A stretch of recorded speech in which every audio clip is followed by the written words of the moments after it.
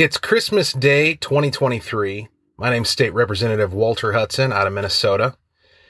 And rather than give the typical kind of syrupy, non-substantive Merry Christmas post, I thought I would take the time, step away from festivities, to take the time to talk about why this day matters to folks like myself, Bible-believing Christians, who actually take this stuff seriously. For us, it's not just a time to get together with family. It's not just a time to exchange presents.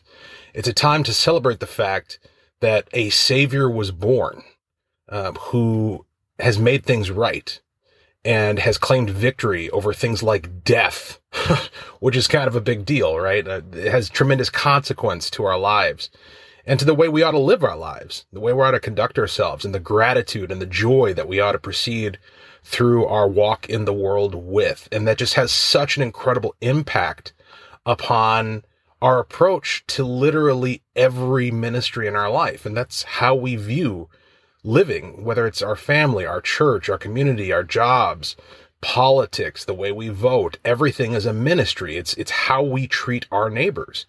Everything we do is an exercise in treating our neighbors as we would want to be treated, following that commandment from our Lord. And I want to go into a little bit of the kind of the intellectual justification for all of this, because I know that in our modern age, we live in a very materialistic society, a society that dismisses and ridicules and completely poo-poos the notion of the spiritual, and there being any sort of transcendent meaning to our lives and to the world in which we live. And there's this very concerted and way too successful effort to divorce faith from practical day-to-day living. And the church has been guilty of this, by the way. And that's a large part of the reason why the effort has been as successful as it has been, is we've kind of conceded this point that we ought to keep our faith under a blanket on Sundays to take out and play with for a couple of hours and then put back away for the rest of the week. And that's just, it's not paying due homage to the truth of what it is that we claim to believe and the impact that it probably ought to have on the totality of our lives. And so what I want to do today is I want to kind of start from scratch. And obviously I'm not going to, this is going to be less than 10 minutes, so I'm not going to be able to go into every detail, but kind of build the intellectual case for why I believe what I believe and why Christians believe what they believe about the world that we live in. And of course, it starts with the undeniable truth that God exists.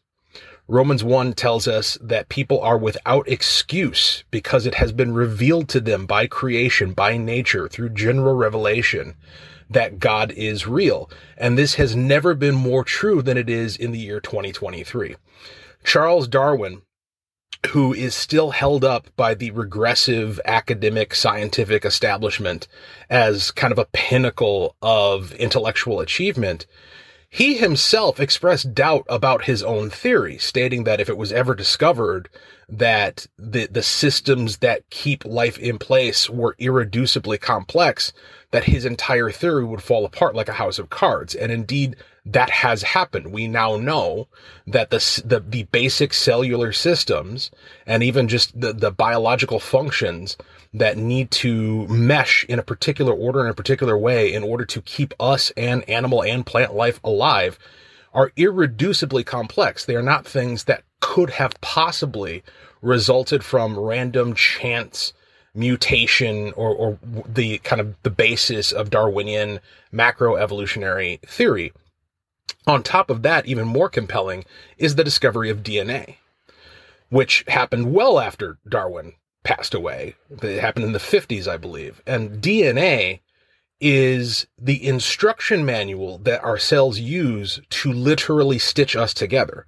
It is information. It is an instruction book, a guidebook on how to make a person, how to make a living organism, how to stitch together proteins. And we know that the only known source of information is intelligence.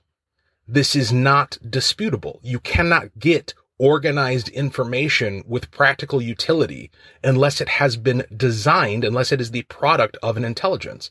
So when people claim, and Christians are as guilty of this as anyone, that, well, you can't prove that God doesn't exist, and you also can't prove that he does. To hell with that. We have proven that he does exist because we literally couldn't exist otherwise. It is impossible for the information which our cells use to stitch us together and keep our hearts beating to exist without a supreme intelligence having crafted that.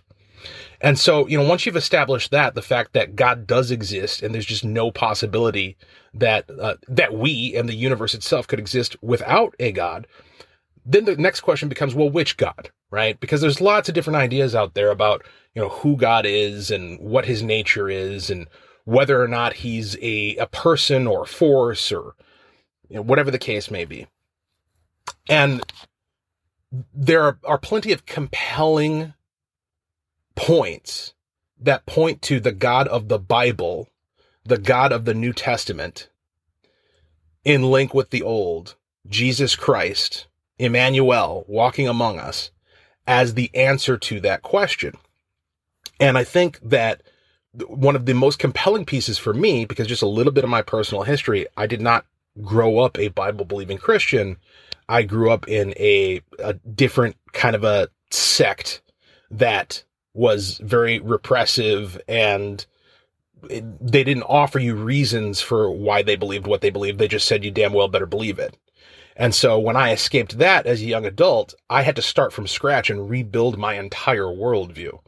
And so what I believe, what I've chosen to believe, my biblical Christian worldview, has been built from the ground up in terms of testing premises, finding them to be true, and then adopting them until I got to the point where I'm like, this is correct. The Christian worldview is true. The Bible knows what it's talking about. And one of those kind of proofs or evidences has just been the world as such, like looking around at how the world is, how people are, and the relationship between Christ and his followers and the rest of the world. You cannot deny the fact that Christ lies at the absolute center of virtually every conflict. He stands on the front of every cultural conflict that we have in our society, both internally, domestically, within our families, within our societies, internationally, around the world. Jesus Christ stands at the front and center of all of it. Because if you were to accept that Christ is who he said he was, which is to say that he is God incarnate, that he came here to put sin to death, to claim victory over death, and to free us to live in liberty to his glory. If you accept that, you are going to behave in a manner that is grateful to and responsive of and worshipful of that personage and what he achieved and what he accomplished. The real telltale sign to me that there's power in Christ's name is how angry people get when you evoke it. Just look in the comment section of wherever you found this posted, all right? And you will find it. People are so angry whenever they hear the name Jesus Christ. It upsets them to no end. And the reason why is found in John 3:19, which I have hanging outside my office in the state office building in the capital of St. Paul in Minnesota, which reads, "And this is the condemnation, that the light has come into the world, and men loved darkness rather than light, because their deeds were evil." There may be no truer statement ever uttered in the history of mankind. People hate the light because they want to keep their deeds, which they know are evil, in their heart, because the law is written on the hearts of man within our conscience. They know the things they are doing are wrong. They know the content of their own mind. They know the content of their own heart, and they are rightfully ashamed of it. And here comes the light to expose the truth of it. And so they shun from it. They love the darkness. They want to comfort themselves in self-imposed ignorance. And that is what they do. Romans 1 talks about being turned over to a debased mind. And that's the thing. When you page through Scripture, and I challenge you, if you haven't done it, read the Bible. Start in Romans, start in John. Read these passages. And I challenge you to find anything less than truth in them. These passages explain literally everything that you see happening around you at any given time. There is no book that has ever been written throughout the history of mankind that provides a clearer and more trustworthy account of human nature, why it is the way it is, and the one path to fixing it. So Merry Christmas. Enjoy time with your family. Enjoy your gifts. Enjoy this time of the year. Happy New Year. Let's have a new beginning and define it by exploring the Scriptures and considering the claims of Jesus Christ. Thank you. Good night.